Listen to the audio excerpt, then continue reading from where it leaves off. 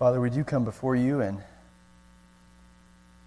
you're holy, and you desire us to reflect your holy character. And we're going to be looking at that tonight in Ephesians. And even though you're holy and high above us, you love us, and you have displayed your great love, your mercy toward us in raising us from the dead when we were enslaved and dead in our sin. And you saved us for yourself. You saved us for good works. And we want to be people who reflect that. And we pray that tonight you would speak through your word, that you would produce the fruit that you desire to see in your people, and that you would use us here in this church to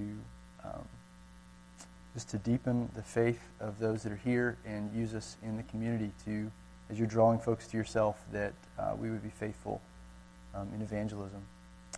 We pray in Christ's name. Amen. Well, good evening. It's great to be back with you guys tonight. We're entering back into our study in Ephesians, and I am sure that you remember that we are in Ephesians 4, and we're studying this theme of being the imitators of God. So if you would, just go ahead and open in your Bibles to Ephesians 4.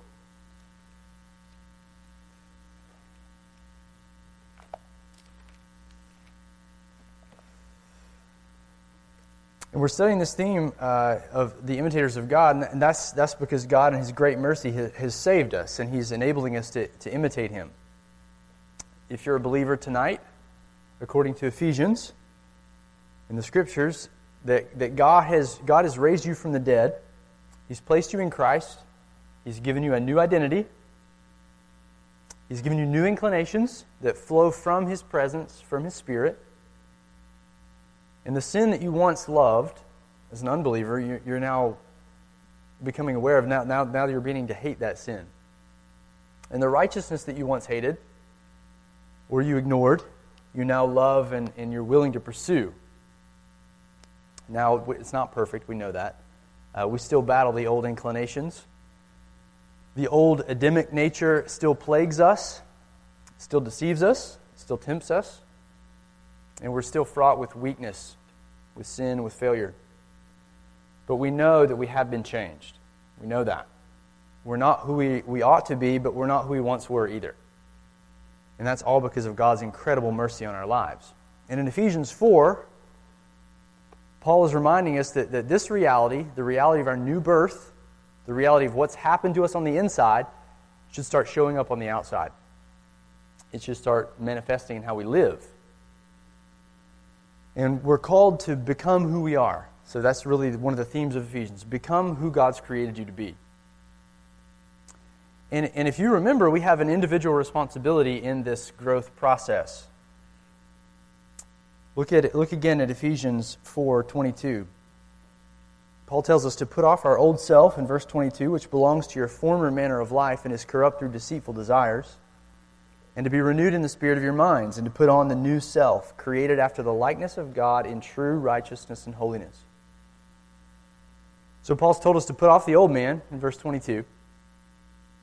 We're learning to identify those remnants of the old man, those old deceits and those old sinful practices that we used to do, maybe we still struggle with at times.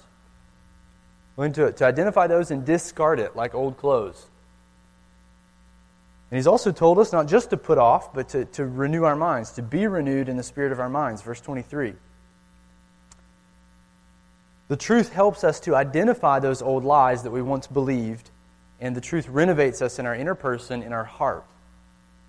As we come to church, as we hear preaching, we seek discipleship, as we meditate on the truth, the Lord renews our minds. That's how this happens.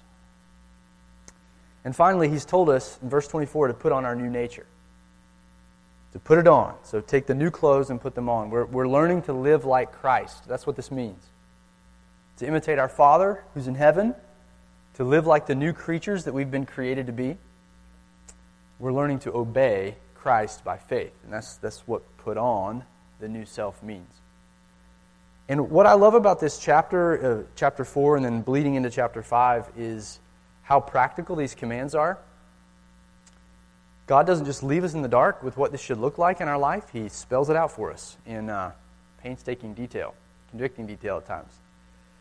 Paul says in verse 25, just covering ground for where we've been, that we should no longer be people that are characterized by deceit or deception, but instead we should be characterized by the truth now. We shouldn't be liars, people who shirk responsibility for sin, but we should be humble, honest, and truthful. People that promote the truth are characterized by truthfulness. That's verse 25. Verse 26, he says we should learn to put away sinful anger in all its forms. We should learn to be restrained in our anger. We should learn to deal with people appropriately and to reconcile with those we've been in conflict with. That's what it means to be a new creature in Christ, to live like Christ. And like we saw last week, verse 28, he says that we should no longer freeload and steal, but instead we should learn to work hard so that we can be generous. Now, these are practical and super straightforward verses about how God desires us to live now that we've come to know Him. And these qualities are what should now come to increasingly characterize our lives over time as a result of the Spirit working in us. And tonight, Paul's going to add another quality to the list, and it is our speech. We've got to figure this thing out. This happens every week. What do you think? Oh, whoa, trigger happy. Look at that. Okay, edifying speech. So Paul's adding this next quality. How we talk, what comes out of our mouths, what we say. So, super creatively, I'm calling this edifying speech. Look with me, if you will, in verse 29. Paul says, "Let no corrupting talk come out of your mouths, but only such as is good for building up, as fits the occasion, that it may give grace to those who hear. And do not grieve the Holy Spirit of God, by whom you were sealed for the day of redemption." So Paul is concerned with how we talk, with our edifying speech. And he issues these commands here because he knows that words are incredibly important. Agreed? Words are incredibly important. Paul knew how the words of a talking snake were responsible for the death of humanity. He knew how the words of this serpent were used to plunge the entire human race into a state of rebellion and sin. He knew how slander and gossip ruined the lives of those in the Old Testament narratives. And not only did he know it from reading, he knew it from experience. On multiple occasions, he had personally experienced the pain of hostile and untrue words that were hurled at him from people who opposed him, even from people in the church, even from people that he had led to Christ and had discipled. Yet at the same time, Paul also knew the great power and the great opportunity for good that comes with our speech, with our words. In our tongues lies an opportunity for life. Life. And an opportunity to announce the gospel, to provide encouragement and counsel, to lift the human spirit, and to arouse courage. Our words influence for good or for evil, toward life or toward death. And truly, as Solomon says in Proverbs 18:21, he says, "Death and life are in the power of the tongue." Death and life are in the power of the tongue, Proverbs 18:21. So clearly, according to Scripture, our words matter. Now, you might be thinking, okay, like I'm with you. I understand that words matter. But we really need to lean in here. You and I will quickly acknowledge that words are important, but we often live like they aren't important. Okay, so we'll acknowledge, yeah, that's a major deal, Clay. But our lives often betray how we actually think and feel. How so? We'll just consider this for a moment. How often do you consciously think before you speak? How intentionally Do you choose your words when you're in conversations? How mindful are you that you will be judged for every single idle word that you speak, according to the words of Christ? At the end of the day, how often do you evaluate what you said and how you said it? Do you ever measure how you're influencing the people around you by the words that you speak?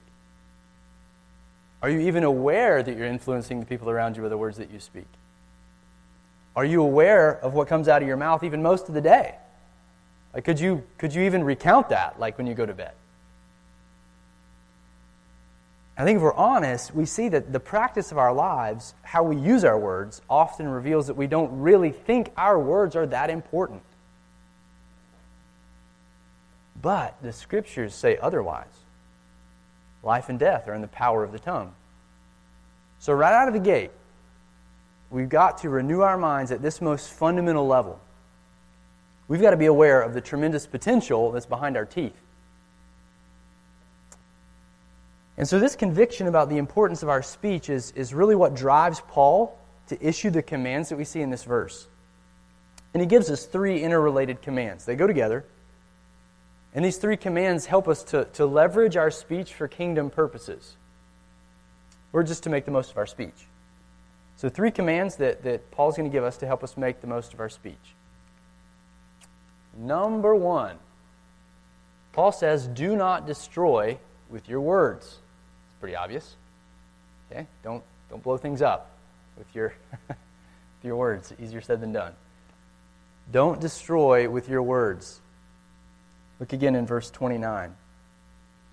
Paul says, let no corrupting talk come out of your mouths. Let no corrupting talk come out of your mouth. Paul begins in the same pattern he's been following throughout this chapter. He starts with something that we need to put off, or trash. He says we're not to allow anything corrupt to come out of our mouths. Every diseased word has got to go. It shouldn't even be let out of the gate of our mouths, is the imagery here. So, don't let it out. Close the gate. Now, this immediately raises a question, okay, right? What does Paul mean by corrupt speech? What does he have in mind? So you might think of one thing or 2 things, but let's flesh this out. Corrupt speech has the idea of something that's rotten or it's defiling. Think of a dead and decaying fish, how that smells. It's whatever words that poison, words that lead towards sin, words that are untrue or unhelpful or sinful. Or you can think of it like this: anything that weakens or destroys relationships. Anything that erodes trust, that leads away from God. It's all got to go, is what Paul's saying in this corruption. The bottom line is this: it's any speech that harms the body, that destroys the unity that's achieved by the Spirit. And that's going to be really important. We're going to come back to that idea. Any speech that harms the body of Christ, that's corrupting it, that's destroying the unity that was achieved by the Spirit. Here's a few examples, just to try to put some shoe leather on this. Okay, this is not exhaustive. Okay, so this is just examples as we're thinking through this together. So, examples of corrupt speech: obviously, outbursts of anger. Okay, so that's disruptive. That hurts the body. It's not good. If you look down in verse 31, Paul gives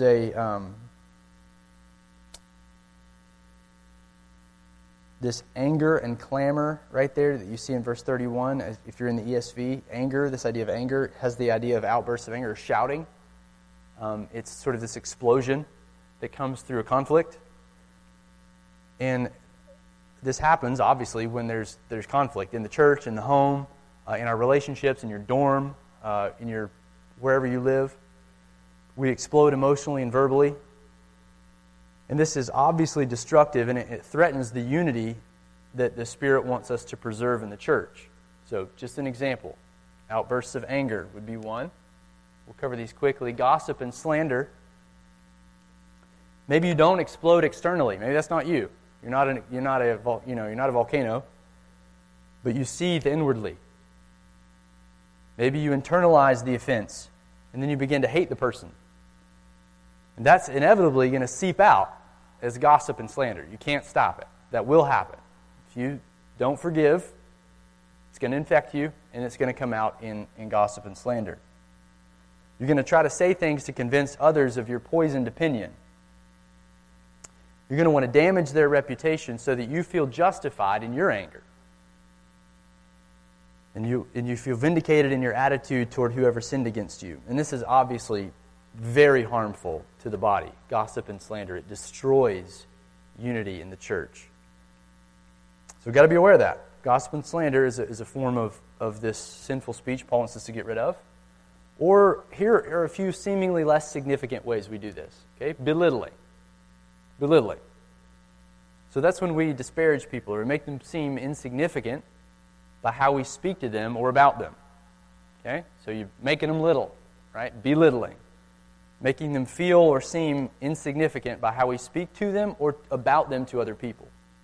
Talking down to somebody, elevating yourself above them, you're acting like you're superior to them. That's belittling. That's a form of speech that's disruptive to body life. We've got to get rid of that. It reveals a proud heart. How about biting sarcasm? Okay? Biting sarcasm. A joke that stings a little bit because there's some resentment behind it. It's barbed. Sometimes we deceive ourselves into thinking that we're joking with other people when we're sarcastic with them. Ever been there? You're just jabbing back and forth. But often, though, there's an element of truth in the sarcasm. And it's intended, if we're honest, to pain that person or to provoke them or even kind of like put them in their place, kind of rebuke them in a way. But it's not like a true rebuke, not a healthy rebuke. It's just a sarcastic rebuke. You're not really sure about the intentions of the comment. I'm not saying all sarcasm is bad. I like sarcasm. But this biting sarcasm that has a barb of something else motivating it is sinful, and we've got to get rid of that. It's harmful to the body. It breeds suspicion, and it causes conflict. The Spirit doesn't want our speech to be characterized by that. I just try to throw a word on here that encapsulated everything I was trying to say. Indecency. That's another way that another form of this corrupt speech. Indecency, what I mean by that is this is speech that's rough, it's crude, coarse, and even vulgar. Sexual innuendos are sadly commonplace in evangelicalism, like within the church, the evangelical church. And I think that's in part because we've been so shaped by secularized media. We just drink that stuff in and think we're not affected by it. Later in chapter 5 of Ephesians, Paul's going to condemn what he calls coarse jesting in 5:4. So if you look down there, you'll see this. Let there be no filthiness, nor foolish talk, nor crude joking, is the way ESV translates that. That crude joking is kind of the idea that I'm trying to get at here with this word indecency. In the context, it appears to be jokes that are sexual in nature. He's going to spend an extended treatment on purity in chapter 5. And I think because it was a problem in Ephesus, it's a problem in Lynchburg, right? Like it's a human problem. So he's going to spend an extended treatment on that in chapter 5. But I just want to point this out right now. He says that these kinds of things, Paul says in chapter 5, should not even be named in the church. Like, shouldn't even have a place. You shouldn't even talk about, like, it should be abhorrent if the church is sort of, even smells a little bit like this.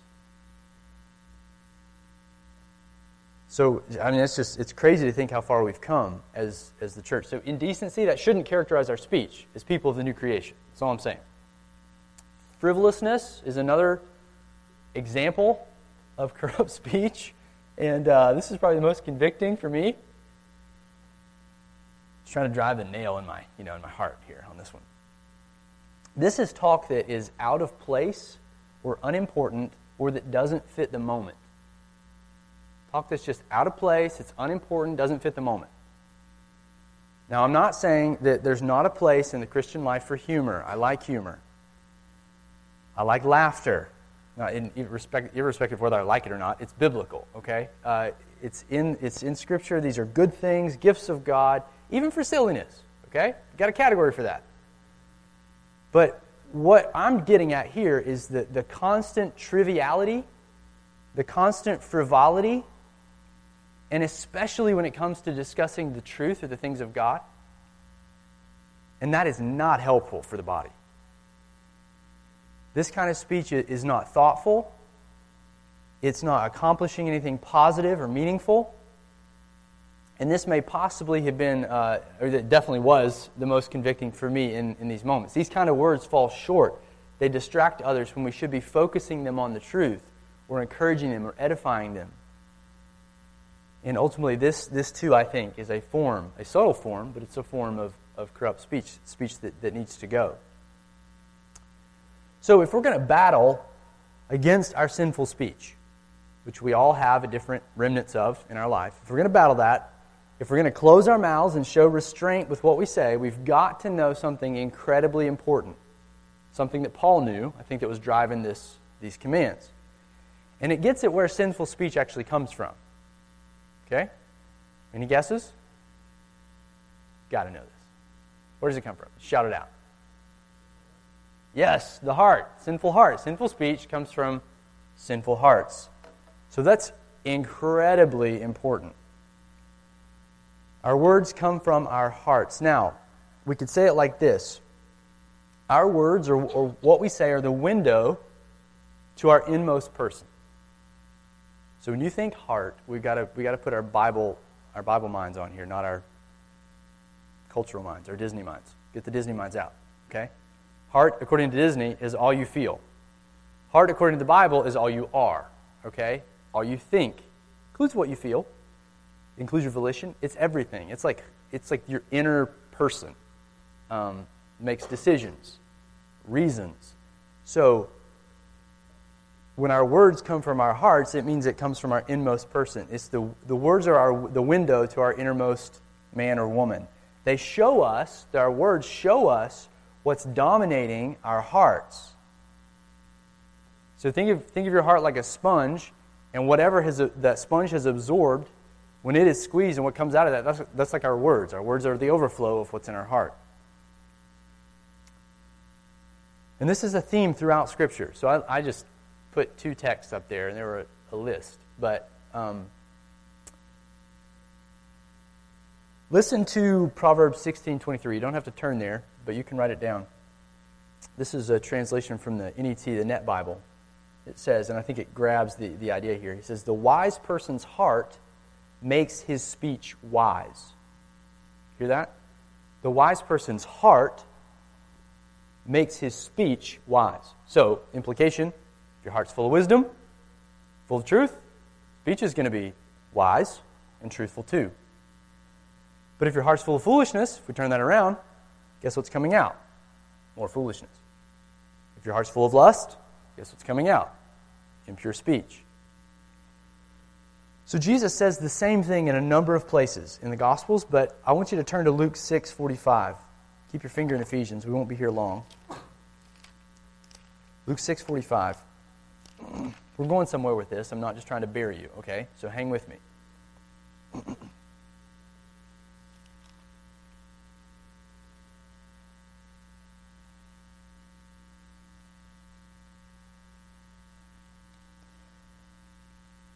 We'll grab the context from verse 43. We're just going to parachute in here. Verse 43. "For no good tree bears bad fruit, nor again does a bad tree bear good fruit.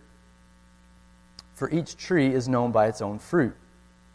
For figs are not gathered from thorn bushes, nor grapes picked from a bramble bush. The good person out of the good treasure of his heart produces good." You hear that? Good person out of the good treasure of his heart. This is just an illustration. Good person out of the good treasure of his heart produces good. And the evil person, out of the evil treasure, produces evil. For, here's the reality, out of the abundance of the heart, his mouth speaks. Out of the abundance of the heart, his mouth speaks. So, there's the idea. I'm just wanting you to connect these dots, that our words are tethered to our hearts and reveal us. They tell on us. Okay?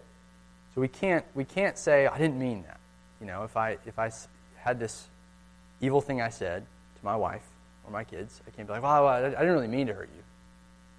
It's like, no, you said something evil, so that betrayed my heart. Like, I did mean to hurt you in that moment. I may regret it now, but I can't cop out. I can't minimize my sin and say I didn't mean to, because my intention from my heart was to use my speech to hurt and wound. You see that? Our speech tells on us and helps us see what's actually in our hearts. Now, as believers, we have been given a new nature. So, okay, these things, got to bring these things together. We've been given a new nature, a new identity. We've been justified, we've been cleansed, and now Christ is reigning on our hearts. So turn back to Ephesians chapter 3. Paul prays for strength in verse 16, so that Christ may dwell in your hearts through faith. You see that? So this idea of Christ dwelling in our hearts means that He's reigning there, has begun His reign in our hearts, and He's begun to influence the most inner part of who we are. He has been. And He gains influence as we learn to trust Him more. That's what it means, that Christ would dwell in your hearts through faith. As we learn to trust Jesus more, He gains more influence in the most inner man, in the inner person. And He influences us as His truth is brought to bear in our lives, and we believe it. Once the truth is in our hearts, it's going to come out in our speech. You see the connection? Let me just illustrate this, just real-time example. Let's go back to the which one? Gossip and slander one. Let's say you're struggling with slandering your roommate or housemate, whoever you're living with. Once she leaves, your other quad mates come out, you begin to subtly tear her down to them. And then you realize, that's the pattern. I'm doing this a lot. Well, you can try to stop doing that. And it might work for a little while, but it won't work long term. Why? Well, because you haven't dealt with the heart. You haven't dealt with the inner part of you, with what you think and what you believe. That's gone unchecked. You're slandering your roommate because she hurt you. Now you've taken up an offense against her in your heart. Rather than believing the Scriptures and handling the offense in the way that God has told you to handle it, and then as a result forgiving her, you've tried to handle it your own way. So your heart's making assessments about how the right way you should handle this thing. And it's actually the wrong way. And now you've internalized the hurt, your heart is full of bitterness, and that bitterness is spilling out in slander. So what do? Well, first, in this case, if we're going to deal with your heart, you would renew your mind in a couple of areas. You would renew your mind about how great a sinner you are and how great God's mercy has been toward you. Like, right out of the gate. So, what she's done to you pales in comparison to what you've done to Christ. You've got to renew your mind there, because it doesn't seem that way. It seems like what she's done to you is greater than anything you've ever done, and it justifies your resentment of her. But that's not true. Okay, so you're believing a lie. So we've got to get that straight first. You've got to renew your mind. And you've got to acknowledge to God that you've sinned in growing resentful towards your roommate and slandering her, regardless of how she sinned against you. That doesn't matter right now. What matters is your heart's response to the situation, and you have sinned. And this, right out of the gate, humbles you. It humbles your heart at the start, and it puts you in a position now to reconcile. Then, depending on what happened, that's the X factor. We don't know in my hypothetical example. But depending on what happened, you would likely go to your friend in a spirit of reconciliation, and you would address that issue. You forgive the offense in your heart, and what you're doing in that moment is you're imitating, like on the small scale, what Christ has done for you in the macro. Okay, so you're just sort of bending that out in a very little bitty way. Your $5 when you've been forgiven the million. So you forgive her in your heart, and then you repent for all the sinful slander that you've done to your friend. Now, this is inner renewal that's taking place. And that will have a direct correlation on your words and your ability to stop slandering her. And if you're tempted to resent her after this, you remind yourself that it's forgiven, it's done, and you're not to seek out your pound of flesh. That's not your job. You're beginning to think, again, the lie, that you're the judge, but you're not. God is the judge, and you've forgiven this thing, and it's absorbed under the blood of Christ. Pretty soon, you're renewing your mind, and you're acting out of faith, you're going to find your words following suit out of a heart that's characterized by the truth. So that I'm just trying to illustrate the process. Like you can't just nip the bud and think that you've got to the root, because you haven't. And you're not going to ultimately be able to get any lasting change or transformation in your life unless you're dealing with the heart issue. So it's very important that we understand the source of the corrupt speech is in our hearts so that we can appropriately deal with our hearts like we need to in the renewal of our minds like Paul's told us to do. But we got to put it away. That's clear, point number one. But that's not all he's told us here. He's also said a positive command. He says, instead, we should build with your words instead of tearing down or destroying with your words. You should build with your words. Look in verse 29. Let no corrupting talk come out of your mouths, but only such as is good for building up, as fits the occasion, that it may give grace to those who hear.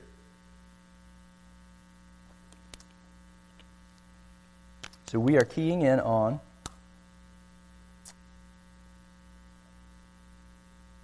the only such as is good for building up, as fits the occasion, that it may give grace to those who hear. Paul is commanding us in this clause to speak good things. That's literally what he's saying. Literally, something good. Speak something good. I.e., not corrupting. The opposite of that. And I love the way with this something good, he keeps connecting us back to chapter 2, verse 10, where he says that we've been created by God for good works, that he's prepared beforehand for us to walk in. This good works theme that God's created us for, he's just continually connecting us back to what he's describing here are those good works from chapter 2:10 that he's created us to live out. And this good that we're to speak with our mouths is one of those works. And I love that because that means that God is for us in this process. Okay? So no matter how dominated you feel by your sinful speech, like God is fundamentally for you. Like he chose you, redeemed you, saved you, and destined you for good works and actually created those good works for you to walk in, and this is one of them. So your ability to speak something good is ordained by him. So that should give us lots of confidence that this is going to happen, okay? This is going to work. He's for us, and this is our destiny to become the kind of people who know and embrace and speak what is good. And in this way, we come to reflect God himself. But what exactly does he have in mind when he's talking about good speech? Well, obviously, good speech is pretty broad, right? Intentionally. But the next few phrases give us some additional insight. He says, these good words are words that build up. So that's obvious. But good words build up. That's what he says here. Only such as is good, or something that is good for building up. So the purpose, at least initially, is for building up. These good words build up. This means that good speech is productive rather than destructive. Do you guys remember the imagery or the background of this word, build up, if you were here last year or even in the review a couple weeks ago? It's that temple imagery. Okay? It's the temple.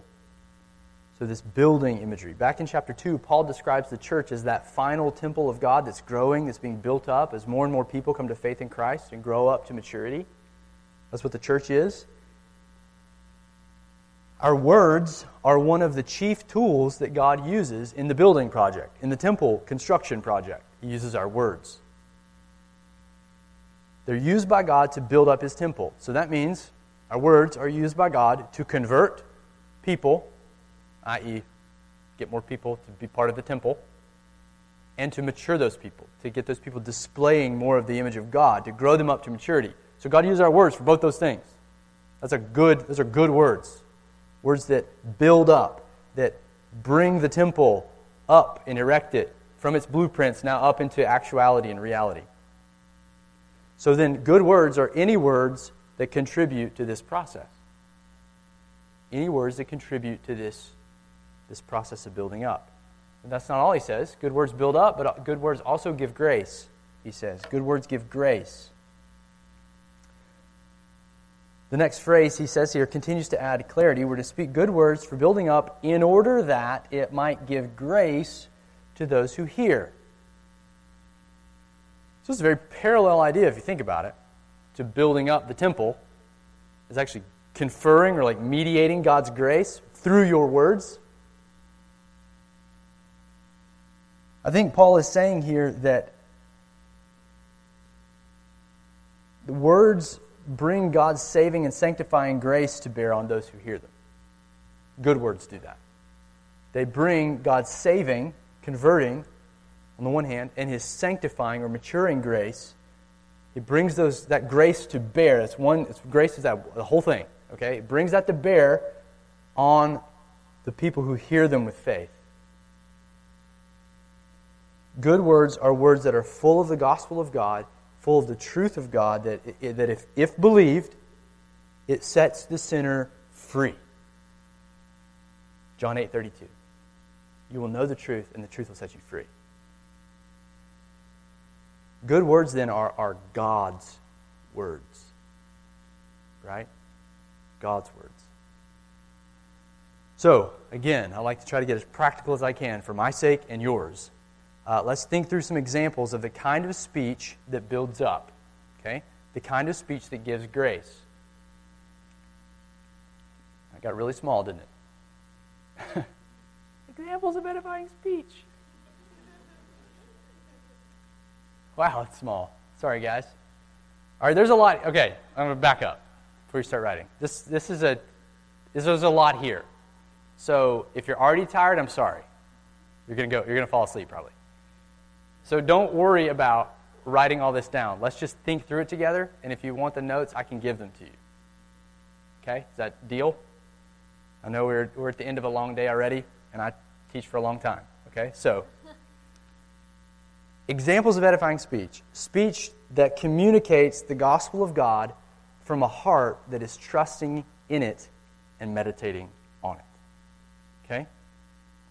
Speech that communicates the gospel of God. It's on your lips. It's coming out of your mouth. Why?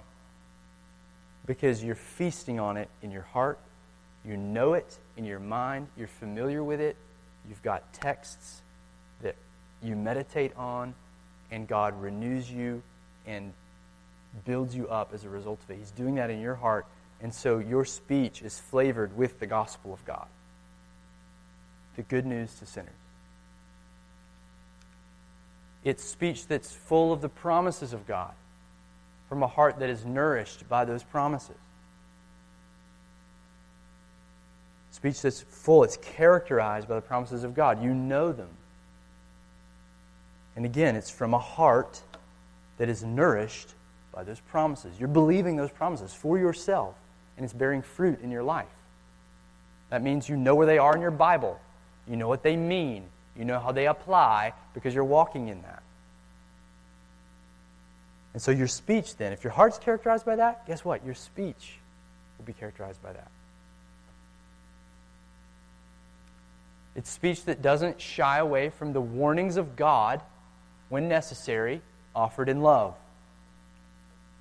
Speech that doesn't shy away from the warnings of God. It doesn't minimize those in Scripture. We're not embarrassed by God issuing very clear warnings in Scripture, and we're not shy to give those to the folks that need them.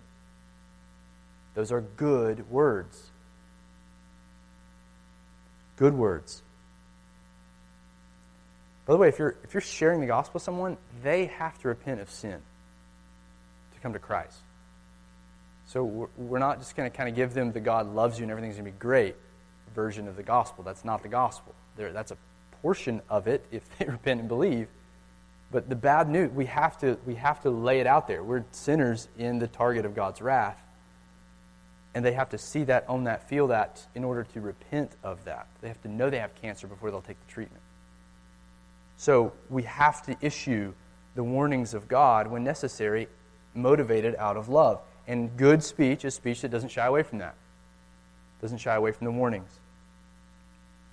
Good speech is speech that reminds others of the character of God, again, from a heart that knows and is trusting God. Reminds others of the character of God, who He is. That means you know who He is. According to His Word, you know the texts in His Word that describe who He is and what those texts mean. And your heart nourishes on that. You believe that, and it's bearing fruit. God is bearing fruit in your life as a result of that. And then you're going to be equipped to take that to other people. Again, your speech is connected to your heart. His speech, good speech, is speech that identifies the fruit of God in another's life and consistently affirms it, no matter how small the fruit. This is biblical affirmation. Speech that is quick to see it, to see the grace of God at work in someone's life. We're not praising the individual because we know that God works fruit. He produces fruit. But we are affirming the individual. We're affirming that God is at work in your life, that it is very evident. We get behind them and see, look, God has been faithful. He's produced these things in you, no matter how small they are. Every act of obedience, this tethered to faith, right? People that we're around are believing God and they're trying to obey God. That's fruit of the Spirit at work in their life. Dead people can't do that. So we need to point that out and help people see that God is at work in their lives. And that's speech that's full of that, is good speech. Now's probably a good time. This little book, Practicing Affirmation by Sam Crabtree, if you're a reader, you're not already overwhelmed with reading. You can read this like 2 pages at a time. That's about as fast as you can read this book because it's so penetrating. I will just offer that to you and say, if you want to be convicted and refreshed at the same time, read that book, Practicing Affirmation. Very practical, very helpful. So, speech that identifies the fruit of God in another's life and consistently affirms it no matter how small is good speech. You thought we were done. No, we're not. Number 6, speech that is full of interest in the welfare and state of the other. That's good speech. And that means that the speech asks sincere questions and slows down for thoughtful listening. Make sense? Your speech is good speech if it's full of selfless interest in the other, in someone else. And then you use your words to draw that other person out, to understand what that other person is, to feel the burdens of that other person. You use your words, that's good speech, to help enter in there. Number 7, I've only got 10, okay? Number 7, speech that isn't afraid to gently expose the deception of those caught in sin when necessary. And that's out of a sincere love for the other person. So good speech is speech that's not afraid to expose deception. Right? That's what truth does. Truth comes in. So you see someone, they're caught in sin. They're caught in a deception. You may have been there. And in fact, you probably were there. And that's why you can see it so clearly. So good speech then comes to that person in love, ideally in a relationship, and begins to help them unpack that and see that. Because, again, remember, when you're deceived, you know it. Think it through. No, you don't. You don't know it when you're deceived. That's the essence of deception. So you need someone to help you see it. So good speech helps others see the deception. Again, good speech helps another see step by step then how to overcome a particularly ensnaring sin pattern and then to put on righteousness. Think about that. Your speech is used by God to help another person understand how to grow out of the sin pattern that they're involved in. That's another example of good speech. Number 9, getting there. Speech that communicates a willingness to reconcile even when the offense runs deep is an evidence of good speech. Speech is communicating a willingness to reconcile, to overcome conflict, to forgive, to bear up, to be patient. Speech that's communicating that is good speech. And finally, speech that rejoices in another's joy and laments in another's sorrow is good speech. Those are good words. And if you just sort of step back and you look at all these, I know we've only got five of the 10 up, but if you were to step back and look at them all, what you would see is if these are followed out, the church is going to be incredibly strengthened and unified as a result of this. It's building up this temple. It's building up the body of Christ, this kind of speech. So, how do we grow in having this kind of speech and having these kinds of conversations, right? So we're going to get fully boots on the ground, okay? That's great idealistically to be this way, to be characterized by these things. But that's often not our experiences. So, I'm envisioning myself in your shoes, and here's what I would say to you. How to get there, all right? Fill up your heart with the truth. Fill up your heart with the truth. So the first thing we want to be thinking about is this. Are our own hearts full of truth so that we have something to share? You remember the guy last week who was a freeloader? Poor? Didn't have anything to share. He wasn't working hard. So what's the thing? Okay, he needs to work hard. He has something to share. So the same kind of principle is here. We need to work hard, fill up our hearts with truth so we have something to share. Are we learning about God? Are we being nourished by His words? Are we being humbled by His love? Are we taking heed at His warnings? Are we seeking to obey His commands? Are we applying the sermons in our own lives? We need to cultivate this so that we have something to share. So number 1, fill up your heart with the truth. And there's opportunities all around you to do that. This is a means by which you can do that, preaching. Number 2, think of yourself as a learner. Think of yourself as a learner first. Okay? You are a learner, not a contributor. Just kind of like embrace that. It's very hard, I know, especially for you talkers.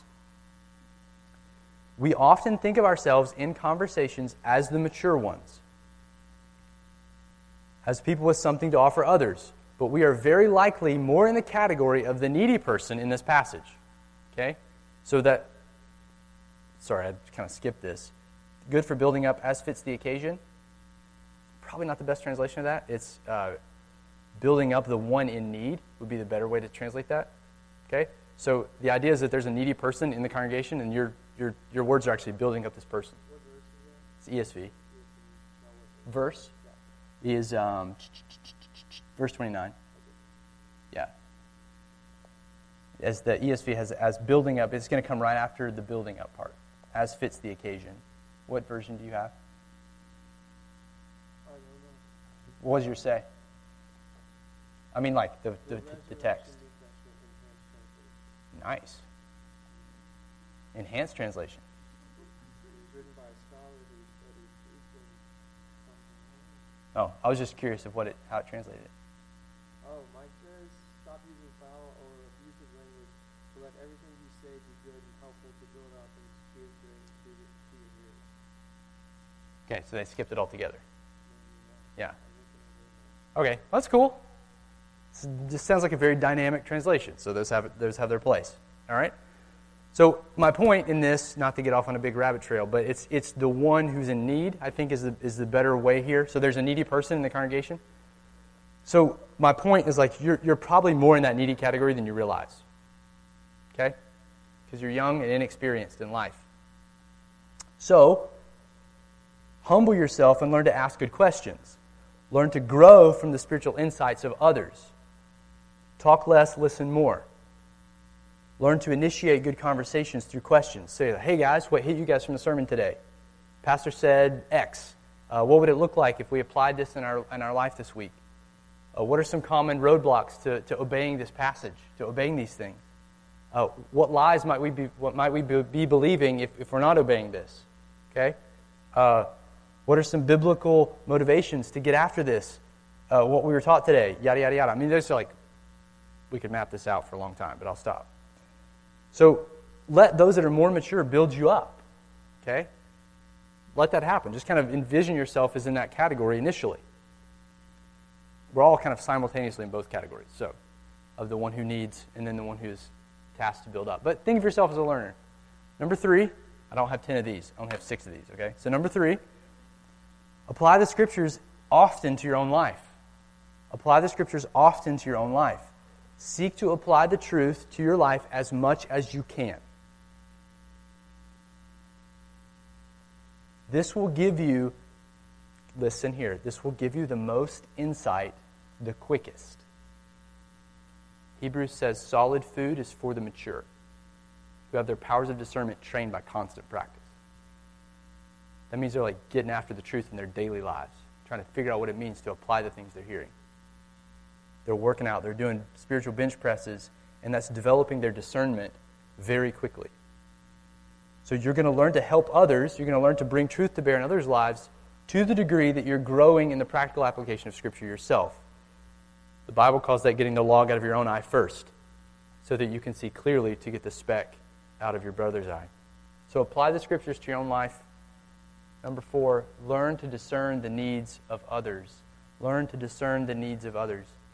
As we take an interest in the lives of others, as we get to know each other, we've got to know how to genuinely recognize where people are at and what they need. So think about it this way. When you come into Boundless, or you come into the main service on Sunday, where the body's gathering, are you thinking more selfishly or selflessly? Okay? Just ask yourself the question. Selfishly or selflessly? So selfishly, this isn't necessarily sinful, but just more like self-focused, okay? Where are my friends? Who do I know that I can sit with? Where can I fit in? Who can I hang out with after this? You hear the focus versus the selfless mindset. Who might need encouraging tonight? I wonder how the person I talked with last week is doing with the circumstance that they mentioned to me then. Who maybe can I meet with tonight? Lord, bring me into a connection with a person who I can pray with tonight that would be helpful, and just that I can listen to tonight and draw them out. Lord, lead me to a person who is new and that needs to feel welcome tonight. So those are examples. So when you're coming into these settings, learn to discern the needs of others. May that be on your radar. And that's how we would grow in having these kinds of conversations. We initiate those. And this is obvious, but freely share what God's teaching you. Don't be afraid to do that. Don't be afraid of scoffers thinking that all you want to do is talk about the Bible or talk about spiritual things. Just let them scoff and keep doing it. Because on the final day, the only one that's going to regret is the scoffer, not you, okay? So is your heart nourished by the Lord? What truth did He use to nourish you? Share that. Are you convicted and then you need to change in an area? What steps are you taking to implement that change? Share that with somebody.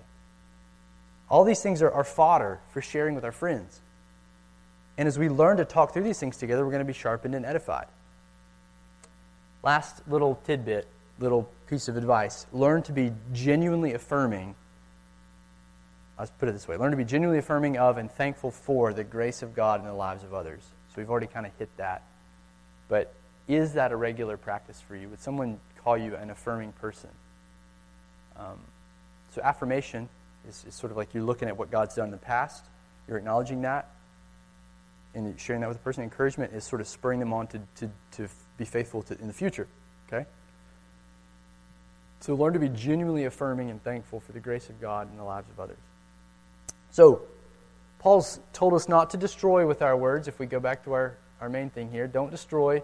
Build up with your words. And then the third thing he says, very brief here, is don't anguish the Holy Spirit. Verse 30, don't anguish the Holy Spirit. He says, do not grieve the Holy Spirit of God by whom you were sealed for the day of redemption. Don't anguish the Spirit. Now this command seems kind of random at first glance. Maybe out of place. You might be wondering how it fits into what Paul's been saying. Well, it helps to know that Paul connects it grammatically to what he just said. He said, let no corrupting talk come out of your mouths, but speak what's good, and don't grieve the Spirit. It's like a package. All three of those things are like a grammatical package for Paul. By the way, some translations don't translate the "and" there, but don't let that wig you out. It's there. But what does grieving the Spirit have to do with our speech? What does that have to do with our speech? Everything. Okay? And that's Paul's point. When we tear down the body of Christ, we anguish the Holy Spirit himself. But why is that? Well, that's because he is the Spirit who has unified us, the Spirit who is dwelling in his new temple. And when we use our words to tear down the church, we oppose the Spirit. We're actually working in opposition to him and to what he's doing in the church. And this grieves his heart. So just to put this even more bluntly, it doesn't matter how passionately you worship if you're not reconciling in your relationships with one another in the body. The Spirit is anguished by you. That's huge to realize that our horizontal relationships matter tremendously to the Spirit, enough to inspire Paul to say that it grieves the heart of the Spirit of God when we're not dealing with these things properly. And not only does he just say the Spirit, you're grieving the Spirit. Notice how he describes the Spirit. You grieve the Holy Spirit of God, by whom you were sealed for the day of redemption. Like, he chose you to be part of the team. What are you doing? It's like, whoa. And he's the Holy Spirit of God, from God himself, dwelling in the temple. People died in the Old Testament when they disrespected God in his temple project. Okay? So we don't want to be like Israel of old, who grieved the Spirit in the wilderness in Isaiah. As Isaiah talks about that, he was recounting that. So this is technically a command, but it functions like a motivation. And you feel that, I'm sure. As people who have been radically saved and are now indwelt by the gracious Spirit, to grieve him should pain us. It's like wounding our greatest friend. We hurt God himself as we tear down the body with our words. But it also implies that the flip side is true. As we build up the body with our words, we bring the Spirit of God unique pleasure and joy. And we're in harmony with him. And we pursue the unity of the church. And I think that's incredible. He's telling us not to grieve the Spirit, but the flip side of that is that the Spirit rejoices when we're pulling in the same direction. So, very, very good. We're just going to tie that up there. There's more we could say on that, but just going to leave it there. So, that's Paul's instruction to us. How we use our words matter. It's connected to our hearts. Paul wants us to practice cultivating speech that's good, speech that builds up, speech that gives grace. And now I want us to close tonight in a unique way. Okay? So this past Sunday, during the prayer time, I was up on stage, getting ready to do the worship thing, and Pastor Brian's he's kept this in front of us, and I'm so thankful that he has. He's encouraged us not to forget about the members who are shut in their homes. They're unable to worship with us for whatever reason, and these folks are still very isolated from loved ones that normally visit them and are able to visit them. And every time he mentions that, I pray for him in that moment, and my heart just it sinks to think about that. They're our members of Timberlake. They're part of our body here. And I just keep thinking, what could I do? Can't visit them. So I realized that I was preaching this text to you guys on using our words to build up the body. And so what I want us to do tonight, if you're able and have the time, I know I've talked a long time, but if you're able to stick around for a few minutes, take a few minutes and write a note of encouragement to one of these folks who are homebound. Now, we've got everything provided for you back there. So all you have to do is use your words, okay? Via the pen. And it's okay if your penmanship is bad. It's all right. I know you don't know them, or likely don't know them, and they definitely don't know you. And that's okay. It doesn't have to be this profound letter that you're going to write. Even if you're brand new to our church, you can still write them a little note. It doesn't have to be long. You can tell them thank you for their years of their years of faithfulness, their years of faithful membership, because you're now experiencing God's grace that was laid as a foundation from their faithful labor. Like, we're standing on their shoulders tonight in here with what we're doing. And the friendships that we get to experience in here is because they were faithful. You can tell them that although you don't know their situation, you've prayed for them tonight. You can tell them that God is with them, that he loves them, and that you do too, even though you don't know them. Anything, bottom line, just anything to show them that we care will go a long way for these folks. And I would love to see whenever, 3 days, 4 days from now, whenever the post office gets the mail there, that they go out and they have like 3 or 4 cards from different folks, because there's not that many of them. There's not that many of those members in our church. So I'd love for them to have cards in their mailboxes from different ones of you in a couple days. Just let them know you're from TBC, so they don't think it's some fraud thing trying to get their money. It'd be great. All right, let's pray. They're going to be back there on the tables. So I think, Christy, you got them back there? Yeah, if you're interested in that, they're in that basket. Okay, perfect. All right, let's pray.